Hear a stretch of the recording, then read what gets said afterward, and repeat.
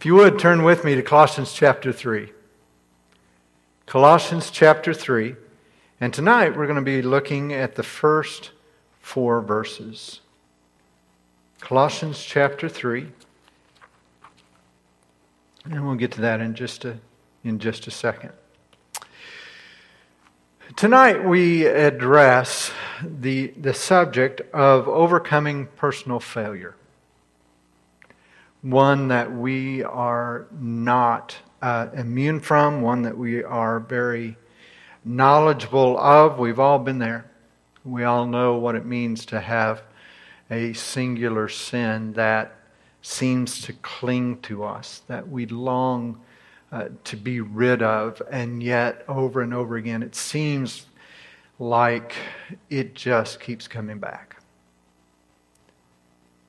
We determine that we're not ever going to commit it again. We set our resolve, and we pray, and we're tempted. Then we fail again. Whether it's sins on the internet, gossip, anger, bitterness, unforgiveness. I mean, the list goes on and on and on. So we're not going to try to name all of them. But you know the one that just seems to be your personal thorn in your side. How do we break free from that? Is there freedom? Do we have hope? Unfortunately, I'm afraid that in many ways the church as a whole through history has often failed in her role to equip her people to deal and to wage war against the flesh as she should. We're talking about Christians. We're talking about those who long to follow Jesus. Sometimes the church has used a singular approach of just stop it. Don't do it anymore. Sometimes the churches seek the aid of the government to legislate against it. The church has used fear or intimidation, even punishment, to curb sinful behavior. Sometimes the church has used the fear of being rejected by God and losing your salvation if you keep it up. Horrific abuse of the Scripture. Sometimes the church has just simply heaped so much shame and guilt upon its people, saying things like, you know that Jesus died for that sin, and here you are, you're nailing that nail into His hand one more time and going deeper and deeper and all that kind of stuff. I mean, I know and trust that the motives are good, but they are all so wrong. None of these tactics do anything but bring harm in themselves. They are just not enough to keep us from sinning, and they're unequal to the task of providing us the means by which we can put off that way of life and put on the way of Christ to grow in a strong and healthy and vibrant faith. So I ask again, is there hope? I think the Scriptures would say yes. Can we grow in joy and spiritual maturity? Being sanctified, the church word for growing in the likeness of Christ? Overwhelmingly, yes. The 3rd chapter of the book of Colossians gives us hope. It gives us hope that we can put away those things that are not Christ-like and that we can grow in Christ-likeness. We're introducing the subject tonight in the first 4 verses. We're going to see what is missing in our battle with temptation. Why just try harder doesn't work. Let's read Colossians 3, verses 1 through 4. If then you have been raised with Christ, seek the things that are above, where Christ is, seated at the right hand of God. Set your mind on things that are above, not on things that are on the earth. For you have died, and your life is hidden with Christ in God. When Christ, who is your life, appears, then you also will appear with Him in glory. This is the Word of God. I think oftentimes our misguided efforts at trying to put away the sin that so easily entangles us is rooted in the pursuit of pleasure and finding it in the wrong place. Fundamentally, I think we just do not take into account how strong my desire is for satisfaction and pleasure. We just don't understand that. How much I long for a sense of well-being and happiness. The reason we sin is because we believe that it will give us a sense of peace or a sense of happiness or pleasure that I so much long for. That's why we do it. If it wasn't pleasurable in our own minds, we wouldn't sin. Now, I'll be the first to say that our heads get pretty screwed up by what we think will give us that, because we think sin will give us what we desire. For example, if we choose not to forgive,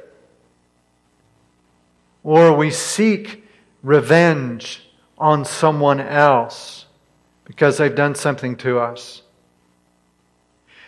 in that moment, we feel like we will gain pleasure or a sense of purpose or a sense of well-being in that moment by being unforgiving and vengeful. That's what we do. Now, there's all things wrong with that. But that's what we feel. I've described it many times through the years of drinking poison and expecting the other person to get sick. All sinful behaviors, all sinful actions are the result of seeking pleasure or happiness. Hebrews 11:25 tells us that the pleasure of sin is passing. Now, there's two things that this writer tells us about the pleasure of sin. One, that it's a very real thing, that there is pleasure in sin. But what he also says is that it lasts but a moment. It doesn't last. It is fleeting. This is why just try harder doesn't work.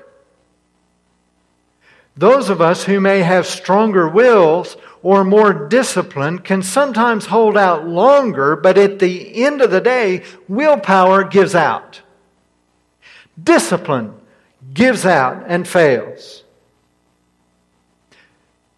Because it doesn't eradicate our longing for pleasure. Our sinful longings and pursuits of happiness. Because at the bottom of it all, it's longing for this sense of happiness that leads us to sin.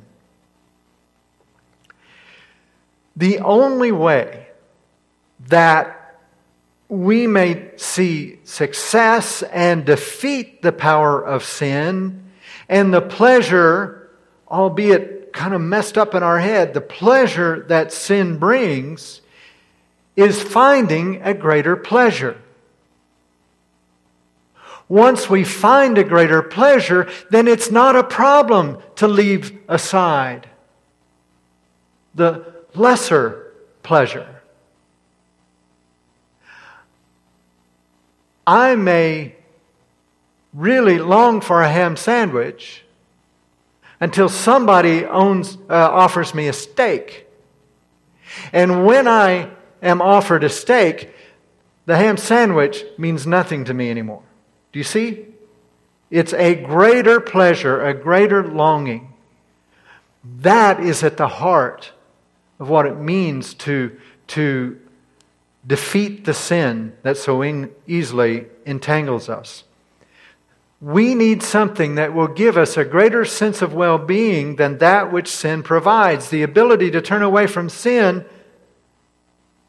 only comes with a mind who is captivated and controlled by the beauty of Jesus. That, my friends, is where we must go. When your heart is so entranced by Jesus, it will not be seduced by lesser things. We find in our text, Paul tells us to seek and to set our mind on things above. We see first, seek the things that are above. He says, if then you have been raised with Christ, what he is using is an assumption. You might say, since you have been raised with Christ. This is what we've been talking about for the last several weeks. We've spoken about our identity and our unity with Christ. He's teaching us that He has given us new life. Because Jesus rose from the dead, I will raise again from the dead. In His physical resurrection, He is the firstborn of many brethren. You and I will be raised again physically at the end of days when He comes again. But it also speaks, I think, that we who were spiritually dead, He is raised to new life and have become spiritually alive. Then He says, seek the things that are above. Now, He's not talking about spatially up, but what He's talking about here is those things that you can't see. Long for. Seek the things that you can't see, not the things that you can see. Seek the things that are above. Where? Where Christ is. Seek those things. Seek to know and revel in the glory of Jesus Christ. The tense of the verb here means to seek and keep on seeking. It's not a one-time thing, got it, nailed it, let's go move on. It's a spend your life seeking, being captivated by the beauty of Jesus. Treasuring Jesus more than anything else in your world. Finding Him, the pearl of great price, or the treasure that was hidden in a field where the man took everything he owned and sold it just so that he could buy this treasure that's worth more than anything. Spiritual maturity and putting away sinful thoughts and behaviors begins with affection for Jesus. It's all about Jesus. You were saved. You were redeemed. You were given new life so that you might see and appreciate and enjoy the glory of God found in the face of Jesus Christ. That's why you are a new creature. There is nothing legalistic about that. It's not about trying harder. It's about trying to see Jesus in His beauty. Those of you who are familiar with the Westminster Confession of Faith, the first question, what is the chief end of man? It's to glorify God and enjoy Him forever. Let's break it down. Glorify. The glory of God is His display of His attributes. He displays His attributes in His righteousness and His justice and His power and His might and His wisdom. He displays those. So when we glorify God, that means we just recognize, we acknowledge, we see that He is glorious. We see that He is wise. We see that He is all-powerful, that He's compassionate and merciful. And we glorify Him. We acknowledge it and we say it and we say, isn't it wonderful who our God is? So when we glorify God, we recognize His attributes. But the confession doesn't stop there. It says, and enjoy Him. Isn't that beautiful? It's not only seeing and acknowledging, it's enjoying it and reveling in it. Seeing Him and loving the affection growing for Him. Isn't it funny that this 374-year-old document that some would find stuffy and boring starts with your joy and pleasure in the beauty and the glory of God? See, that's at the root of it all. This is where we find victory over sinful desires. This is how it works. For the follower of Jesus, when we sin, and in that moment that we sin, we believe that the pleasure of sin is greater than the pleasure that we can find in the glory of Jesus. That's what we believe in that moment. So we convince ourselves that nothing Jesus can provide us will be as satisfying as what that sinful pleasure is. And so that's why we pursue it. We trade Him, our greatest pleasure, for that lesser pleasure. So the question of the moment is, what do we find most desirable? Jesus, or you fill in the blank. Whatever that trinket that the world has to offer. Let me share some pictures. Because it's really important for us to understand this truth. Why does a spouse cheat on their mate? Why would they do that? Well, it's very simple. They believe that the pleasure they can find in someone else is more than the pleasure they can find in their mate. Point blank, that's it. Right? Same way, in a spiritual sense, why would we ever sin?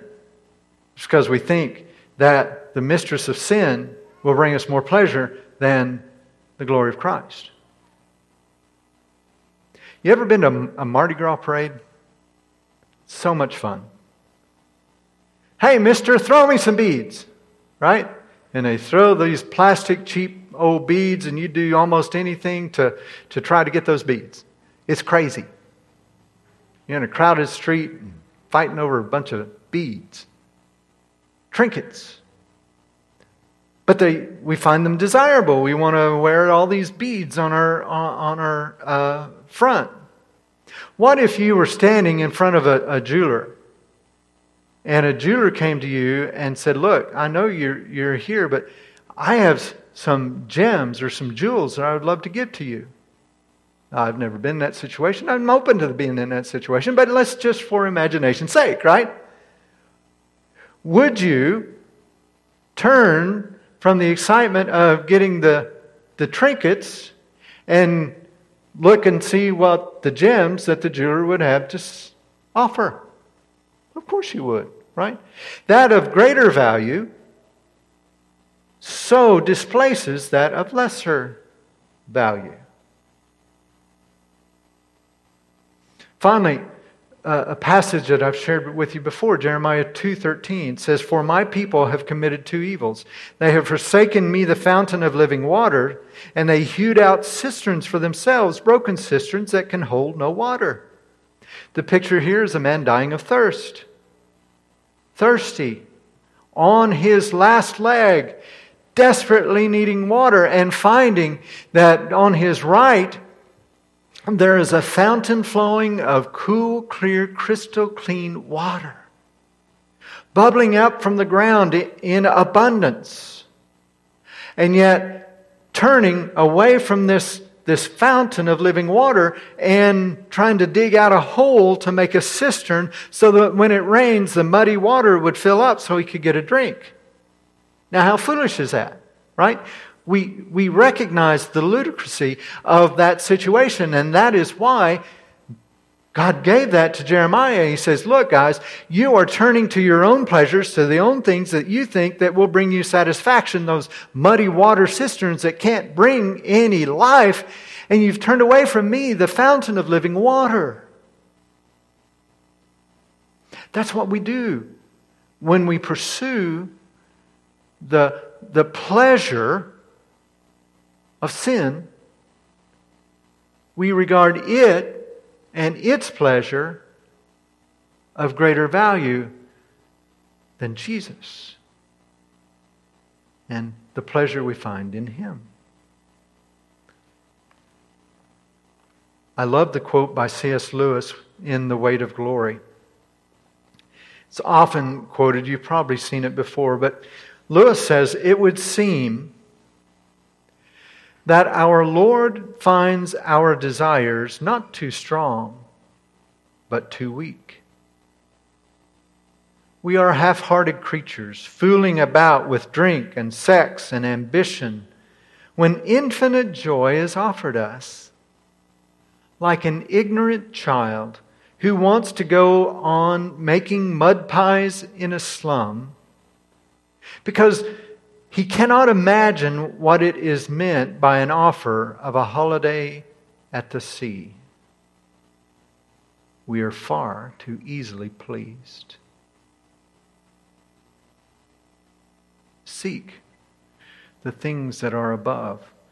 And then he says, set your mind on things that are above, not on the things that are on the earth.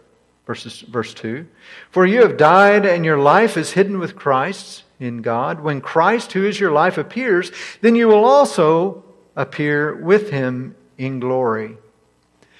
So let's see what he says here. He says, for you have died. Now, does that bring a red flag up to you as you look at this text? For you have died. Paul, you've just told me that we've been raised with Christ. Now you're telling us you died. What's up? You can't be raised to life and died at the same time, can you? Well, yeah, I guess so. Remember, he's talking to followers of Jesus. He's talking to Christians. How do we fight against that former nature of sin? That which we have died to. You see, the order for the believer in looking back at our sinful natures is that you were brought to life first, and because of that new life that is in you, you have died to former things. So first life and then death. You have been given life to experience so much more joy and purpose than what you knew before. And then he makes an interesting statement. He says, Christ, who is your life. Now, what does he mean when he says Christ, who is your life? It means that Christ himself is the essence of the Christian's life. See, the text draws our attention to the coming day when we will experience Christ's return, and our life that will truly begin in that moment and last for eternity. He says, right now you have a sense of the presence of Christ, but everything, it seems, is still hidden to you. You don't see it very much. We don't experience everything now that we will experience in heaven. But I would suggest to you that in a sense we do. Think about it. What will be true of your life in heaven? Explore it a little bit in your mind with me. What will be true? Well, we know first of all that you'll live forever, right? That's true. What else? You'll see Jesus face to face, and all at once you'll have a comprehensive knowledge of who He is and His beauty and His glory. You're going to see that face to face. You will be transformed from this sinful person, this sinful being, into a holy one, sinless and holy. You'll be like Him, perfectly conformed to His image. And we will spend all of eternity worshiping, right? We will worship Him, seeing His glory. Our affection will only grow.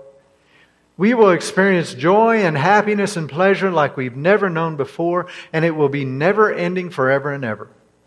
It will continue to grow forever and ever, and we will never ever experience any more need and want.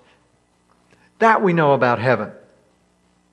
So let's pull back now and say, right now, in light of that coming day, what is true in your life right now? What is true? Let me ask you some questions. Have you been granted eternal life now? Yeah. Right?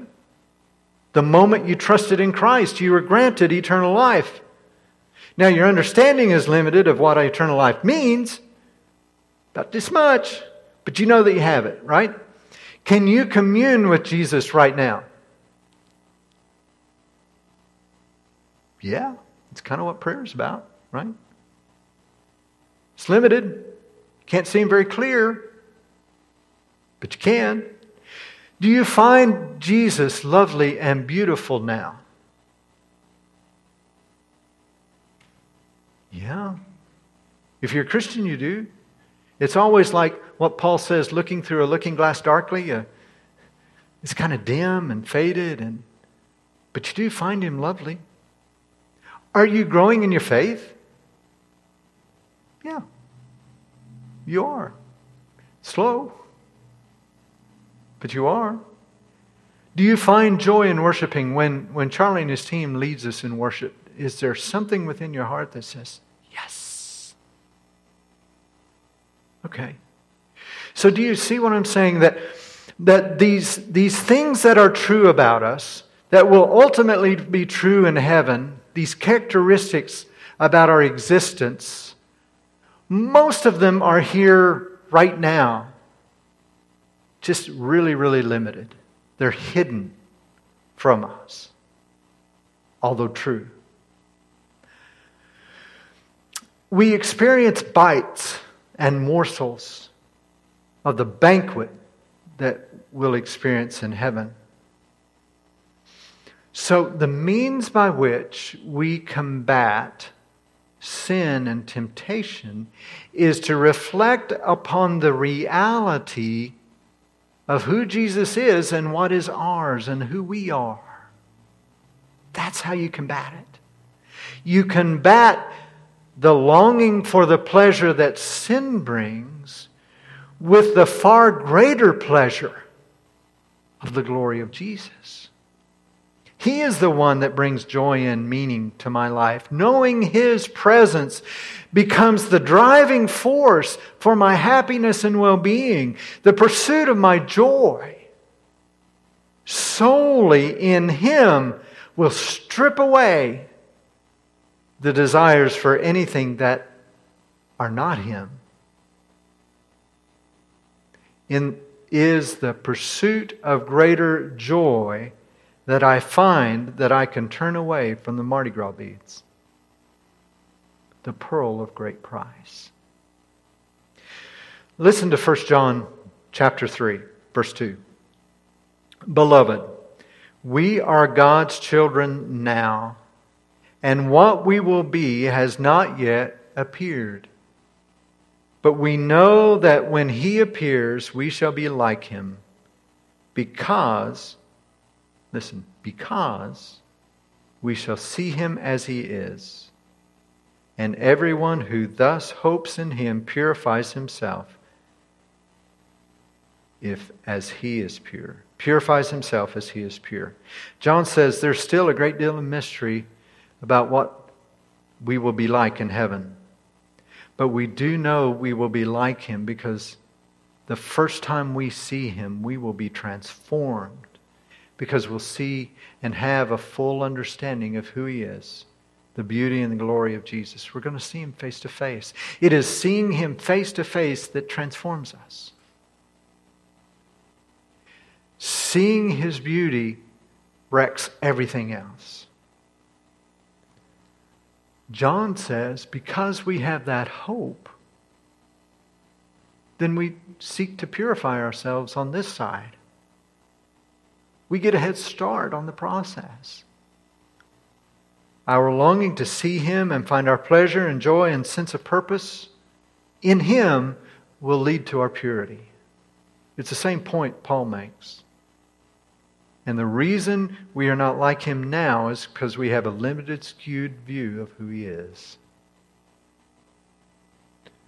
So the overwhelming pursuit of our heart must be to see Jesus more clearly and to love Him more deeply. In the battle of sin and the flesh, Paul calls us not primarily primarily to action. Not primarily of do this and you'll be okay. Primarily, He calls us to think rightly. Understand that you died with Him, that you were risen with Him, that you're hidden in Him, and that you will appear with Him one day. And the more we can grasp that truth, the more we will be weaned from the things that are not congruent to that future.